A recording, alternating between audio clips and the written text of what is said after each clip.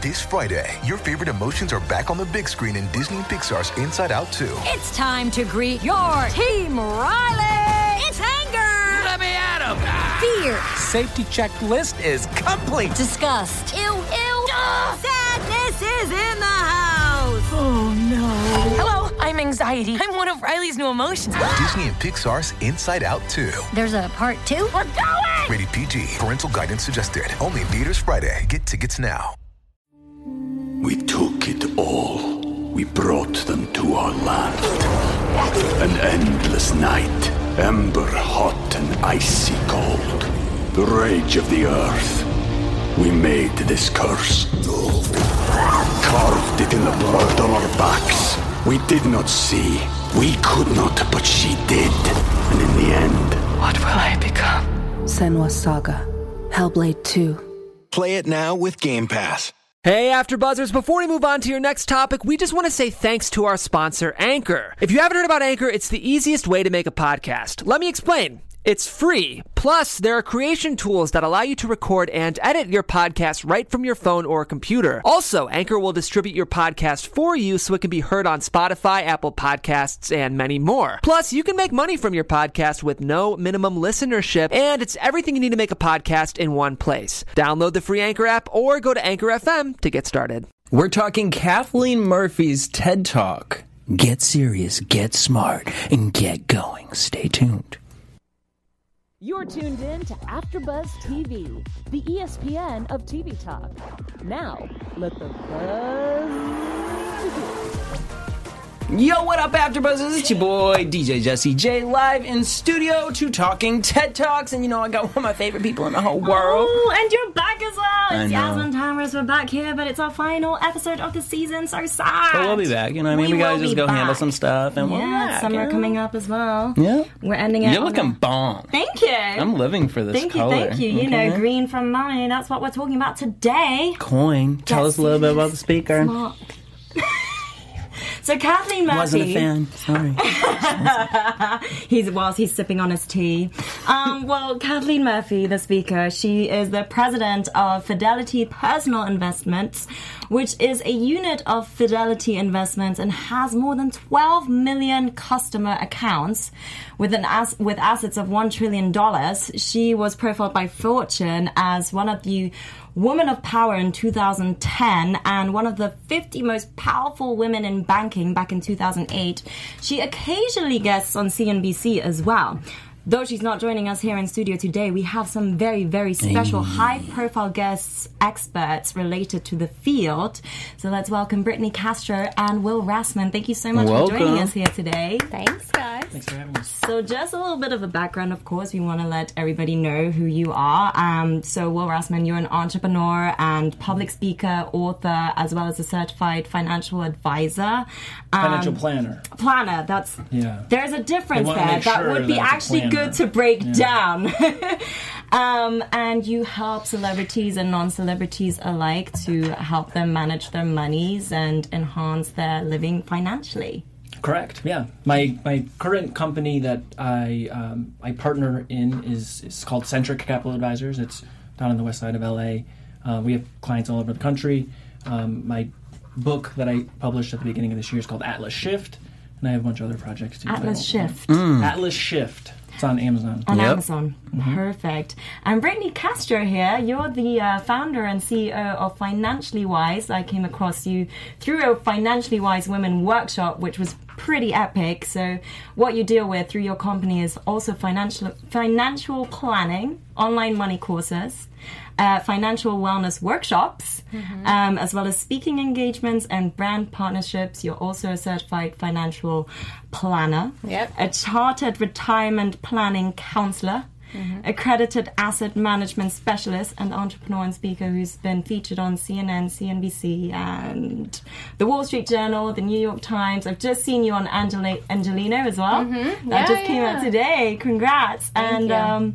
And also ranked as the 6th Investopedia top influential financial advisor in 2017, and elected as one of the 22 women to watch by Investment News in 2018. So congratulations on that. Hashtag goals. Yeah. All right, look at this room over here. Finances rolling and on. So let's get into this, though. Get serious, get smart, get going. Financial planning, advising, Kathleen had a lot to say. I felt like it was honestly like she was kind of like the introduction to a book, right? Honestly, personally, I was with her at the very beginning, and then I felt like when I left it, I feel like I really learned about where I should be investing, personally watching that. I don't think I did. I think that it was listening to something that my mother would say to me growing up. Like, I'm just keeping it real. As a speaker, some of the facts that she said, what was your take, Will, specifically? Like, what did you watch? I think that she's a fantastic speaker, obviously, and she's worked her way up the corporate ladder, which is no small feat. I think that she did lack some substance around the actual kind of pithy takeaway type of things. Yeah. We took it all. We brought them to our land. An endless night, ember hot and icy cold. The rage of the earth. We made this curse. Carved it in the blood on our backs. We did not see. We could not, but she did. And in the end, what will I become? Senua's Saga.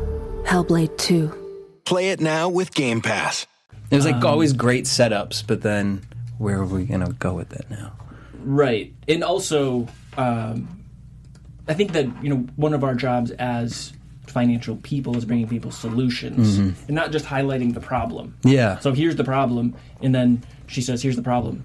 Okay, and here's another problem. It's like, wait, well, what about the solution to that? I left stressed. Yeah. A little bit, yeah.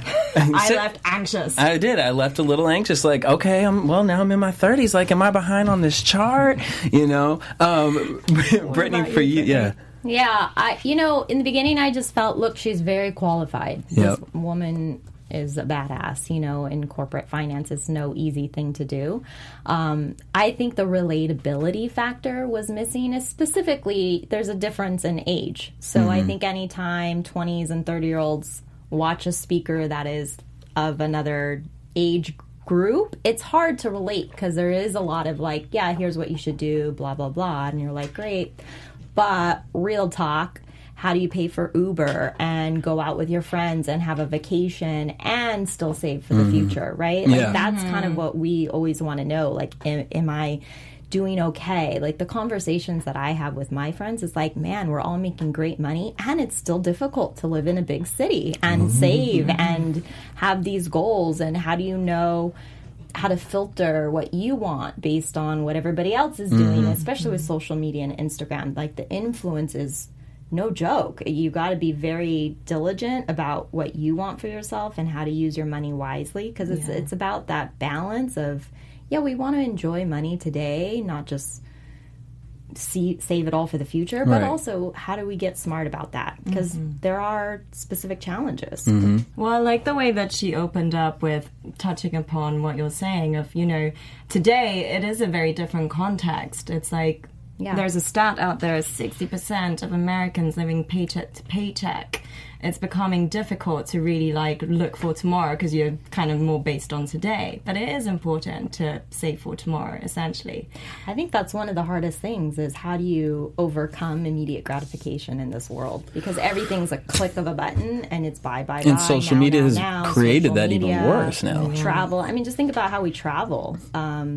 It's so much easier. So now it's like, we want to just go travel everywhere all the time. But the reality is, okay, maybe that's not always the best thing to do. Well, and so I think that kind of piggybacks on something that I've been talking a lot about in podcasts and stuff, which is our relationship with sacrifice. Has been so warped now because you can just click a button on your phone and everything, and then all of a sudden it shows up or the problem's gone or whatever it is. And, the people that came before us, meaning like prior generations, would be astounded with the level of wealth that we have, but also astounded by the amount of anxiety that we carry, right? And so a lot of that, I think, has to do with our relationship with sacrifice in that we don't feel like we're giving up very much for what we have. Well, so kind of speak on that. That's actually hilarious you say that, because I talk about that with my mom a lot.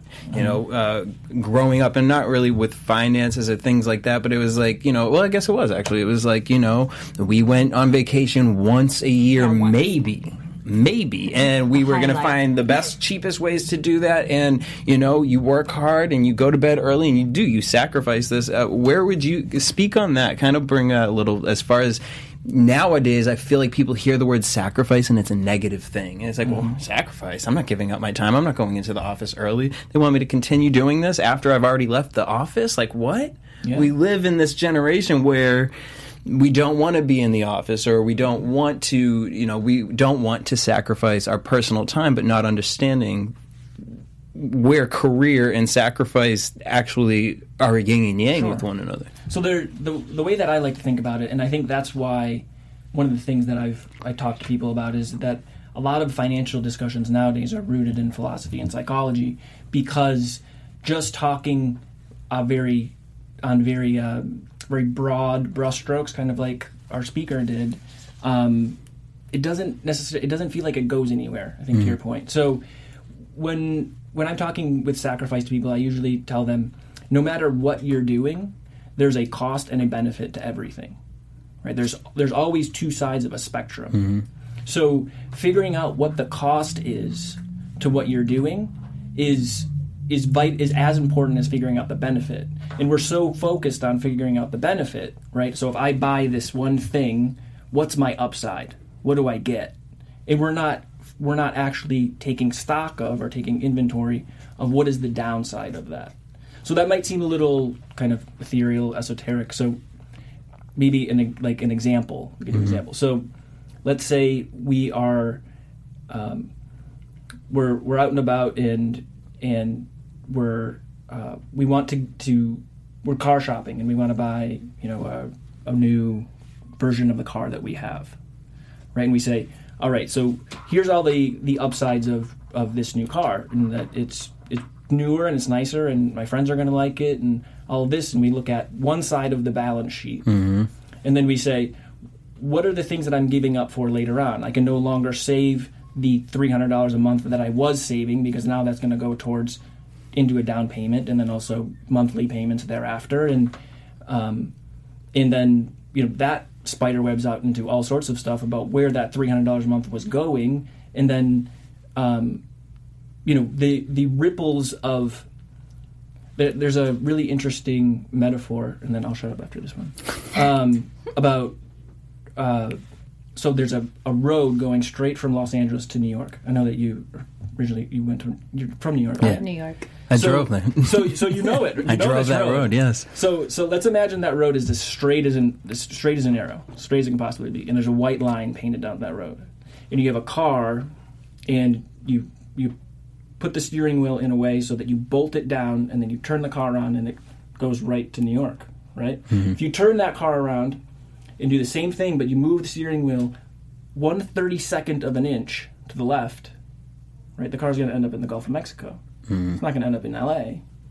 So the smallest things that we do today have an outsized impact on the later things that we do. And that's exactly how she opens up, is money creates choices. Yeah. You know, you can think about, like, whether you are going to be investing into your future, into housing, into your kids, whatever that is. And then she goes into, you got to understand your financial situation. And I think going back to what you're saying, Brittany, today, of like how there's a lot of like let's say the younger generations that go into school, into college, end up with debt, end up with credit card debts. And then they have to, if they are lucky, obtain a job that may pay them like $35K a year, which isn't much at all. But that's the reality. If they're lucky, maybe. You know, I mean, I feel you. I mean, out here, situation. Yeah, and so it's essentially like once you start making that money. As an example, if we call this student here that has gone through that dynamic, which seems to be a lot of the majority of the people here in the United States, at least.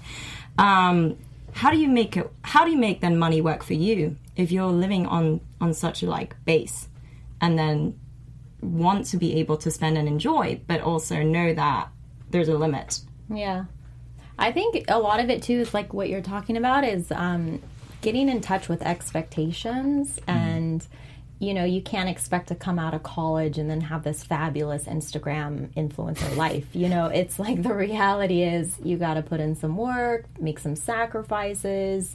Going back to the sacrifices. But even now, like, I think for myself, I still have to, no one's immune to this. This is the world we live in. Like, we think we can have everything now, but the truth is, when I work for something and I put my head down, what I get out of it is so much more satisfying because it's that cliche. It's all about the journey, not the destination. And I think the anxiety is real. Like, I'm actually creating a new course about money anxiety because I think a lot of times we have anxiety because anxiety comes from future. Like, we're in the future and we're trying to plan and we're not even in the present. So no one is living in the present moment anymore. Like, no one. Literally.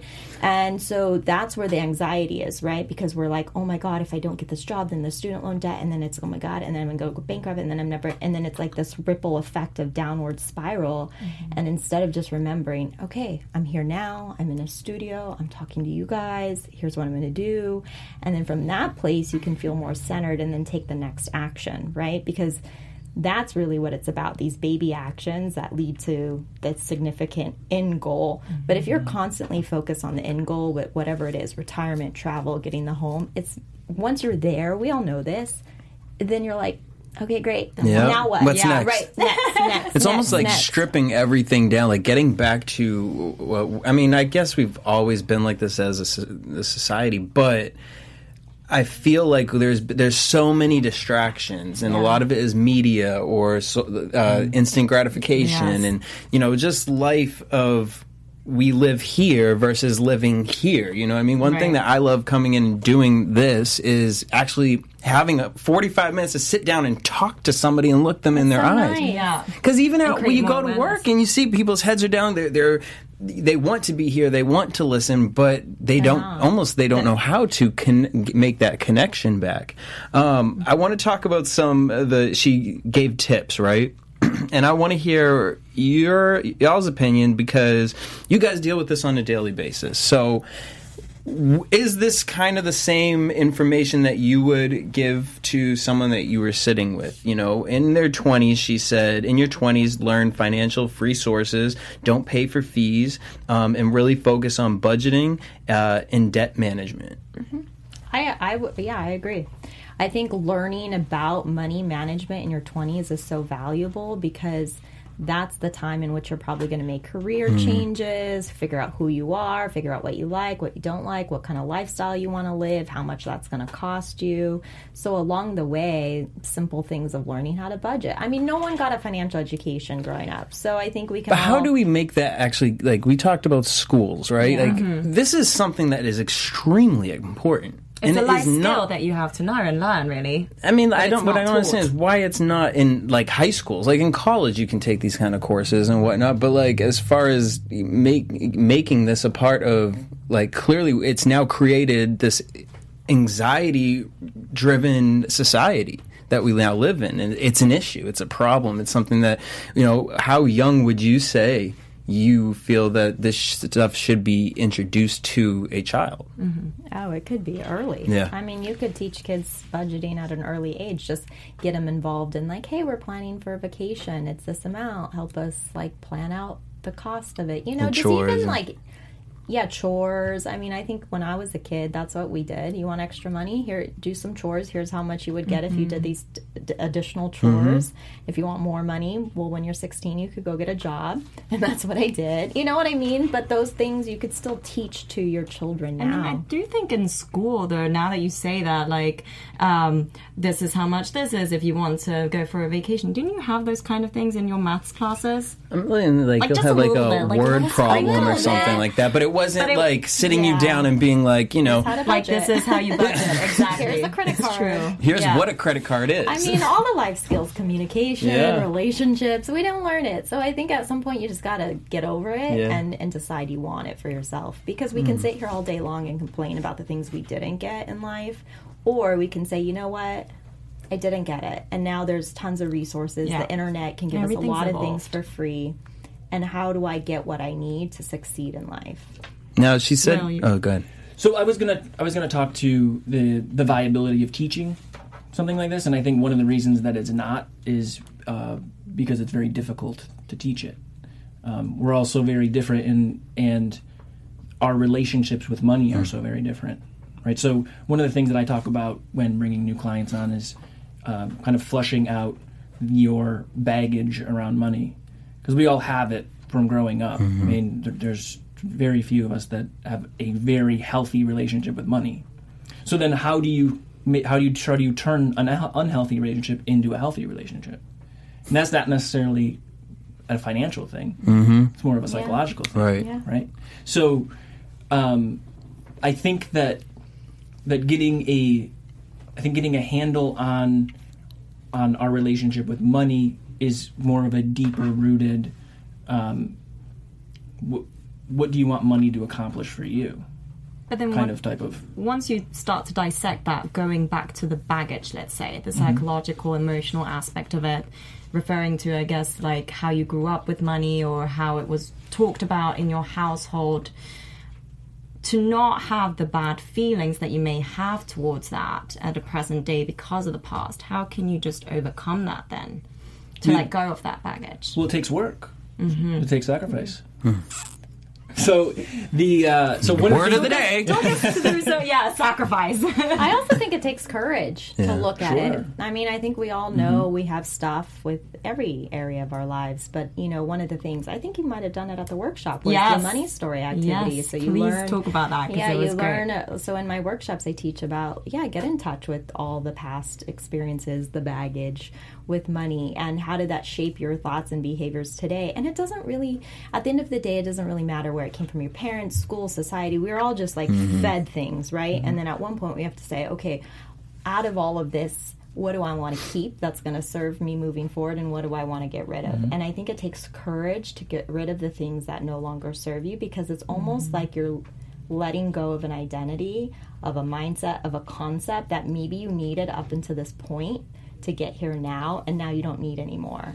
And I think the courage is like, who can I become if I'm not worried about money? Who can I become if I'm not constantly anxious? Well, this thing now isn't owning this thing, but that's kind of scary because it's like, oh my God, well then who am I, right? Like what can Which I scares actually me because enjoy I money? feel like everyone at this table has had the experience before social media really took over the world, and I think that for me personally, that I go back to how I used to feel back then, and sitting in the woods and being around nature, and how connected I felt, to where now, I work at the Boys and Girls Club too, and I look at a lot of the kids and they have no understanding. Like, if you were to say to them, money has actually no value here within yourself, I don't know if they actually can even identify that, because of how they've now been raised. And like you said, back in the day, it was teachers, parents, and newspapers telling us these things. These kids are sat in front with an iPad, and whatever they see online, money makes the world go around. Every song, everything is about how money does this for you. Without this, you can't attain that. And so it's scary to me that how much work now it's going to take to kind of deconstruct. Yeah, I think that's probably one of the major disagreements that I have with the video, is that I don't think that we have an information problem. I think we have an awareness problem. And so if we figure out, if we're aware of what our relationship is with money, and we're aware of the things that we want to take forward and the things that we want to leave behind, then it really becomes a delegation game, right? Because there are certain things that you're not going to want to have to take care of. There are certain things that you do want to take care of and you want to keep close to you. So, Gary Vaynerchuk talks a lot about, doubling down on your strengths and then punting all your weaknesses. I'm a really big believer in that, and I think that it relates to the financial realm really well. She actually touches upon the delegation of duties. She does. And I feel like that's like on an individual spectrum, but as well on a couple spectrum. And I feel it's something that you've touched upon with the kids, and that notion of not being, let's say, aware of what money can really do to a person. The video that Kathleen Murphy brought up of this old lady and how she had like saved and all that, and it was a cute story, right? But if you think about it, because she grew up in that era of World War II where it was very limited and it seems like women were more reliant on men, and things have definitely evolved since women have become... You could do something with a jar of change back then. Right, you could do... And it was a physical aspect. It was a physical thing. And money sounds... And something that you had said, Will, is that money has become almost this elusive thing. Well, because do you guys it's a use cash? transaction through cards. I still exactly. do. I like it. I do. But a lot of it's cashless. You know, I was thinking or about like this. apps. Yeah, because the cash diet is like one of the financial planning things. If you need to have awareness with your money or spending, go on a cash diet, and then you'll get back in touch. But now, I was thinking about it. There needs to be a new way to do this because a lot of places aren't accepting cash. I have one. Ooh. Well, okay, I have one. It's so it's the swipe challenge. Have you heard of this? No. What's the swipe challenge? So set yourself a goal of how many swipes per week you can do, because we're so swipe addicted. Like dating app swipes? like right, left, no. So like card. So like every time you take out your card. Got it. Right? Oh, the you card take out your swipe. or we don't even swipe them No, anymore. we so insert the chip. Or tap. So anytime you use your card, and the goal is to try and do 5 a week. Wow. Just 5. So, but start at like 15. Yeah. Like it's ridiculously hard. So, but then if you can get yourself down to 5 a week, then you're figuring out your relationship with how many times you're exchanging money. I mean, how can I get the most out of this one transaction? That's impressive. I like that. Yeah, that's quite the challenge. I feel like we should try that for 1 week. Swipe. Well, we'll start in 2 weeks. Admittedly, I've tried it on payday. Exactly. Payday. I tried it for like I'm going to Costco. 48 hours and realized that I was nowhere. I mean, at the rate that I was going, I was at like 20 or close to 30 as the rate. So I would end up being at 30, and I just gave up. Wow. But I'm not saying that everyone else shouldn't try it. Yeah, that's a cool challenge. 48 hours. Yeah. So she said, in your earlier years, don't sit with an advisor. She felt that you can get the information on your own, and you should go out there and do that. And then when she got into the 50s and 60s, that's when she said to go sit with an advisor. And so how did you guys handle that? Because she spoke about an advisor versus a planner. So, like... Tell us the difference and why she would say that, and whether you agree or disagree. Because I think I should have met y'all about 10, 15 years ago. Yeah. I am a fee-only financial planner, so I set up my business to charge flat fees and offer advice so that there was no minimum in terms of assets or income that you needed, which was the vision to help the 40 and under generations, 20s, 30s, and 40s. That's dope. But that's not as rare as it was 6 years ago when I started. Now there's a lot of planners like us who are out there looking to help this demographic, and I don't think you should wait. I think if you want to achieve financial goals in your lifetime, the sooner you hire a financial planner, the better, because it's really getting guidance and education and awareness that could help you for the rest of your life. And there's many models, so just because you might not be making a lot of money, you can still find a planner that charges hourly and go get an hour consultation with somebody that you like and trust. The CFP board, which we're both CFPs, they have a great search engine, so you could find a CFP in your area who you vibe with. If you want like someone who understands creatives or self-employed, or you're an attorney, like whatever, you can search and find the right one for you. But I think that's the biggest misconception, and I don't agree that you should wait. I think, why wait? Yeah. You're going to wait till you're 50 to figure out that you're not on track? Anxiety. And then More you're of like, it. damn, I can't leave anything to my family. And then there's this whole cycle, a ripple effect for the kids, right? So I have a bit of a different opinion, but we're pretty much in agreement on for the most part. So one of the things that I tell people is that it takes the 3 T's to really manage your own stuff. Talking TED Talk. Yes. Talking TED Talk, which are the 3 T's. Which is why I'm here. Exactly. So the 3 T's are time, technique, and temperament. So some of us have enough time to kind of figure out our financial household and, organize things and get, things in order. Some of us have the right technique. Well, some of us have learned it. And we talked about this a little bit. It's not really taught in school, but, according to our speaker, we can go and just find it online. And then the last one is temperament. And most of us don't have the temperament to be able to manage our own stuff. And that is not allowing emotions to mix with money-based decisions. And that's really, really, really difficult. It's probably such animals.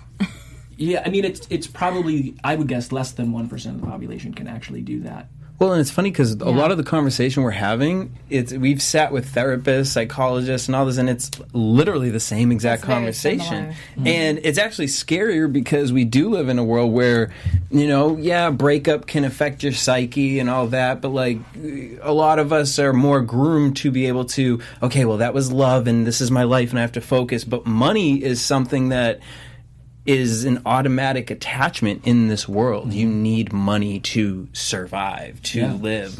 But something we don't really talk about as well. We don't allow ourselves to talk about, whether that be with family or friends, maybe with friends, or not with your fellow employees and stuff like that, or colleagues. The other thing I had on the don't do it in your 30s and then do it in your 50s thing is, I think we're all about in the same generation. I'm not certain, but I'm only 21, right? Wow. Yeah. Well, girl, we're talking about you.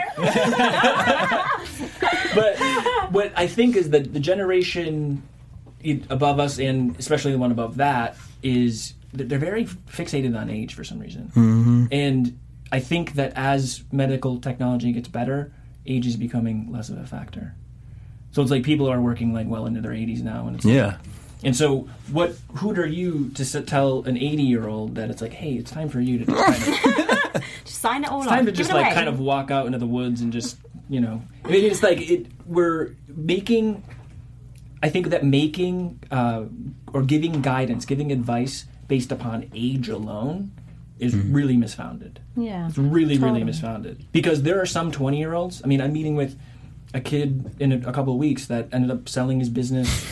He created an app selling his business for $2.5 million. Yep.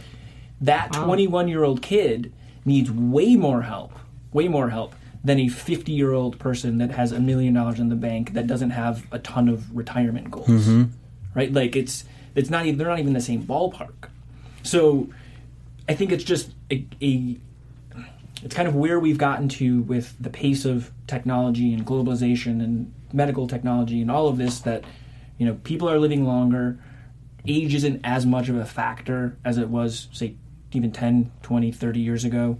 And so I say put age aside and let's look more, under the hood of, the other things that we talk about. Like circumstances. Yeah. Yeah, I mean, your net worth and your goals and what you're aiming at and all these things are way more important than your actual age. I mean... She touches upon another notion of, the women's aspect of them not feeling as confident to invest, but also another aspect of couples, and that they need to talk about at some point because that's like the number one reason why there's divorces amongst couples because of finances. What are your thoughts on that aspect that she brings upon? Oh, for sure. Well, I think in the beginning, I focused a lot on women. Being a woman in finance, I was like my niche. Because there is this extra layer that I think women have to go through with money. Like, for example, we have specific challenges. We're out of the workforce to take care of kids in our family. We don't make as much money. We still live longer. So all of these... She did say that as well. Yeah, like, all of on these average, factors, 5 years longer? Yeah. It's like, oh... So, I mean, all of these factors, and you just look at the history, like, women in their 50s couldn't get a personal loan without a male cosigner. Right. So it is like a reality that this time is like, obviously you see a lot of it, like women entrepreneurship rising, women are controlling the money, which they have for a long time now, but there's an awareness about it. And I think that brings a lot of extra need for women to seek out the education and support, because I know in the beginning, and I still get this a lot, that women felt talked down to. They didn't want to go to the traditional financial firm because they felt like it was too stuffy and they were just being like sold something, not understood. Like the money, like strategy is the same, but you just have to take the personal element and really hear the person. And I think women in particular need a little bit more like, okay, yes, it's not just like how much money do you have in the bank. It's like, is this going to take care of myself and my family and be with them in a different way?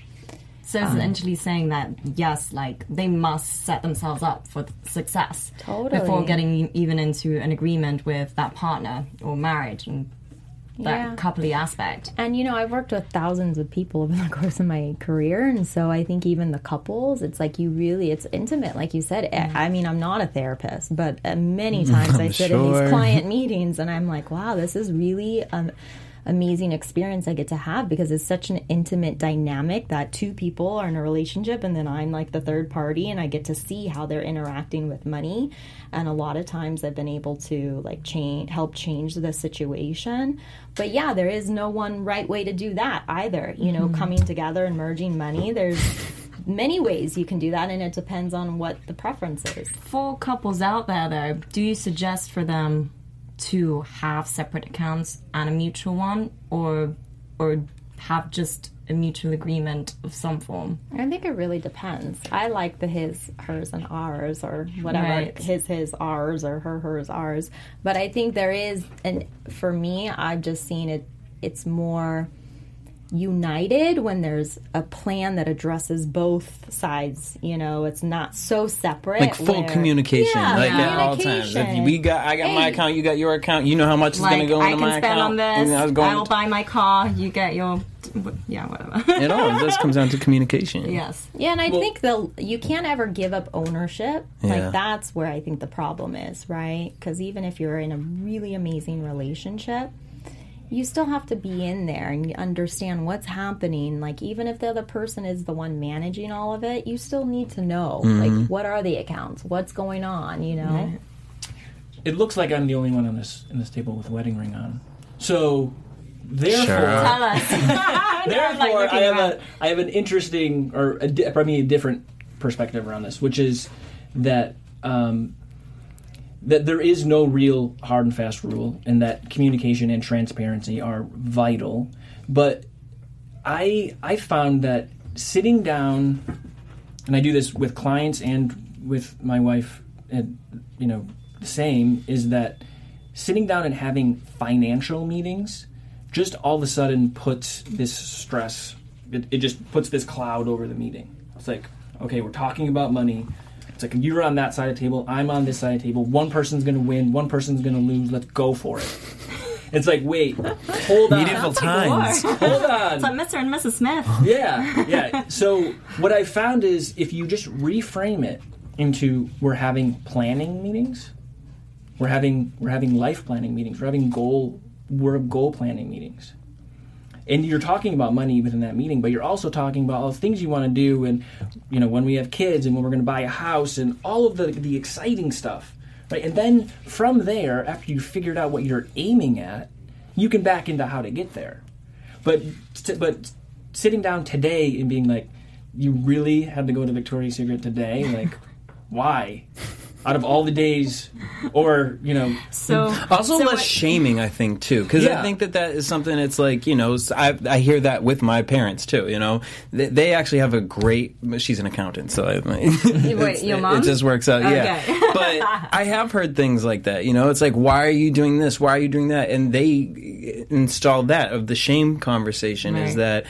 My mom's like, we don't go on trips, we don't do this, we don't do that. I went to Victoria's Secret. Like, this is what I bought. And that, that got to them planning, sitting down, creating, like, okay, so this is our whatever account. If whatever you go to Best Buy, you know that you can only use this card for that. And really, again, communication, sacrificing, saying, you know what, like, she went to Victoria's Secret last month, so I'm going to just not get my TV now. And, really having that that bond. And honestly, it should be fun to a certain point, you know? I mean, I was just going to ask you, aside from dates, like between you and your wife, let's say. We don't do those. Okay, well... We have financial planning dates. That's what I was going to ask you. We're planning dates. Money dates. Planning meetings. Do you set them up on a regular basis? Yes. Like once a week or once a month or something? You put it in the Google Calendar. Yeah. Phone goes off. Well, actually, I tell my wife if it's not on my calendar, it doesn't exist. But check out that one. So what we do is once a week we sit down and we look through cash flow. I call it razor blade. So we sit down and we're getting razor accurate on what we've spent over the past week and what's coming up in the next week. And then once a month we sit down with the entire plan, which the 15-minute meeting or the meeting I just explained is about 15 minutes, and then we sit down, for maybe a half hour and just kind of survey the land and see if we're aiming towards all of the goals that we have set. And we have all of the goals we have set written down, because if you don't write it down, it doesn't exist either. So we have our Teddy's Twitter poll, which segues nicely into the weekly meetings and discussions. We asked 3 questions. So the first one was, do you budget on a weekly, monthly, or yearly basis? 54% said yes, whereas 46% said no. So that's positive-ish. Yeah, more than half. And then, did someone or an institution teach you how to invest? 21% said yes, whereas 79% said no. So that's fairly sad. There's obviously a high demand and need for people like yourselves, and or to go find those resources to really learn how to invest. And so yes, the third question was, do you know how to invest? And 35% said yes, whereas 65% said no. So that's quite a high number. Well, that's why we want to have this, so spark your interest and find you a financial planner. Right? Well, and most of them are millennials as well, so there you go. So what we'd like to do to wrap the show up is we like to do a tangible tool. So each one of you, I want you guys to give us a tool that a viewer, they don't even know that this was an issue for them, right? Yes. What's the first thing you would recommend them to start getting into the flow of, making sure that they are now in control of their finances? Who's going to go first? You look ready. Well, I'm going to do the swipe, so that's one. You already got that one, so go ahead, give us another one. Another one besides the swipe one. Well, I actually have a couple more, but I'll lead with kind of a shameless plug one, which is I wrote a piece of financial planning software, which is going to come out in about a month or so, which is I'm going to offer free to the public, because I think there's certain things that really should be free to help people kind of get going. And what it is you can answer 50 questions, and they're really simple questions, right? Like your name and how much you make and how much you're saving and how much debt you have and all of that. And then it'll spit back in prioritization form the top 1, 2, 3, 4, and 5 things that you should work on. Okay. And what it is, it's based upon the ratios that we all learn in finance and CFP. And what's the name of that so people can... It's called Young Atlas. That's the name of the software. It's Young Atlas. YoungAtlas.com, which the front part of that website is there, so you can take a look at it. But it's back to what I was saying. It's based on ratios. So, if you are, say, 31 years old and you have a debt to income ratio of higher than X percent, then that's probably in the top 5 of priorities that you should start paying down and get it below the threshold. And then once you get it below the threshold, the software will say, perfect, you did it. And then it'll tell you the next one to do. And so it's kind of like a gamified version of the kind of current financial aggregation tools out there, like Mint and all those other things, where you can put your stuff in it and you can track it and all that stuff. I think that, like, going back to my awareness comment, I think that we're in an awareness deficit right now. Be more inclusive. Yeah, I love it. Brittany? Mine's actually kind of similar to your tip, which is have the weekly money dates. That's what I call them. So whether you're single or married or in a planning relationship with someone, you can start this now once a week for 1 hour is what I say. Just do something related to money. You can look at your budget, you can read an article, you can check out products. I have courses or workshops. There's so many things out there. But I think it's all about building the almost like muscle, the financial muscle, because it never ends, by the way. The relationship never ends. It never ends. So money's going to be around for the rest of our lives. We might as well start to have fun with it, be romantic with it. So I like to use the word money date because it kind of sets the tone as a little bit different than like a stressful session Instead or of financial a planning strategy. meeting, it's a money date. That's what you're going to have with your wife. But do that. Commit to it once a week, no matter how you feel. I don't. It's like sometimes you don't want to go. Like for me, I don't want to go to yoga, but I go because I know it feels better when I do go. There's things. This sounds like sacrifice. Sacrifice. Yeah, and I have a lot of tools on We my should have had a website, drinking too. game tonight. I know, right? After everything. Well, I remember doing that actually after you suggested it, and I did it with a friend. So you always want to make money it fun. buddies. Money buddies. Money There you go. buddies. Yes. And maybe that 5 swipe thing. Yeah, okay. So we've got a lot of challenges right now. I'm going to try it on a weekend I know I'm not going out. Well, where can Tokyo. where can everyone follow you guys? Keep in contact for your new projects you guys have coming up. Yeah, follow me on Instagram, Brittany Castro. Boom. Easy. What about financially wise? Financiallywiseinc.com has everything. My courses, my services, my speaking, videos, whatever you need. Boom. Pretty amazing. Awesome. Will. So Instagram is always, I think it's probably kind of ubiquitous now. So I'm at Will Raspin. I think my book is actually a good place to start for me. So it's Atlas Shift. Go to atlasshift.com. That's where my book website is. You can check it out and order it there if you want. Amazing. Nice. Well, thank you so much for joining us here today. It was really insightful, and we hope everybody that was listening and watching, especially Charlie Peters, who said he's going to miss us. It's all right, Charlie. Thank You for take the watching. break, get your finances together, stay off social media. You know what I mean? The holidays are coming up.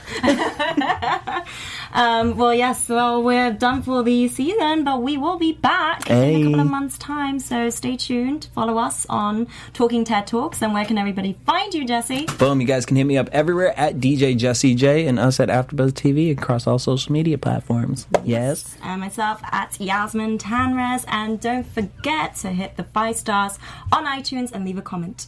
Boom. Thank you. And follow us at Talking TED Talks too for all your updates. Peace. Bye. Our founder, Kevin Undergaro, and me, Maria Menounos, would like to thank you for tuning in to AfterBuzz TV. Remember, we're not just the first, we're the biggest in the world, and we're the only destination for all your favorite TV shows. Whatever you crave, we've got it. So go to AfterBuzzTV.com and check out our lineup. Buzz you later. The views expressed herein are those of the hosts only and do not necessarily reflect the views of AfterBuzz TV or its owners or principals.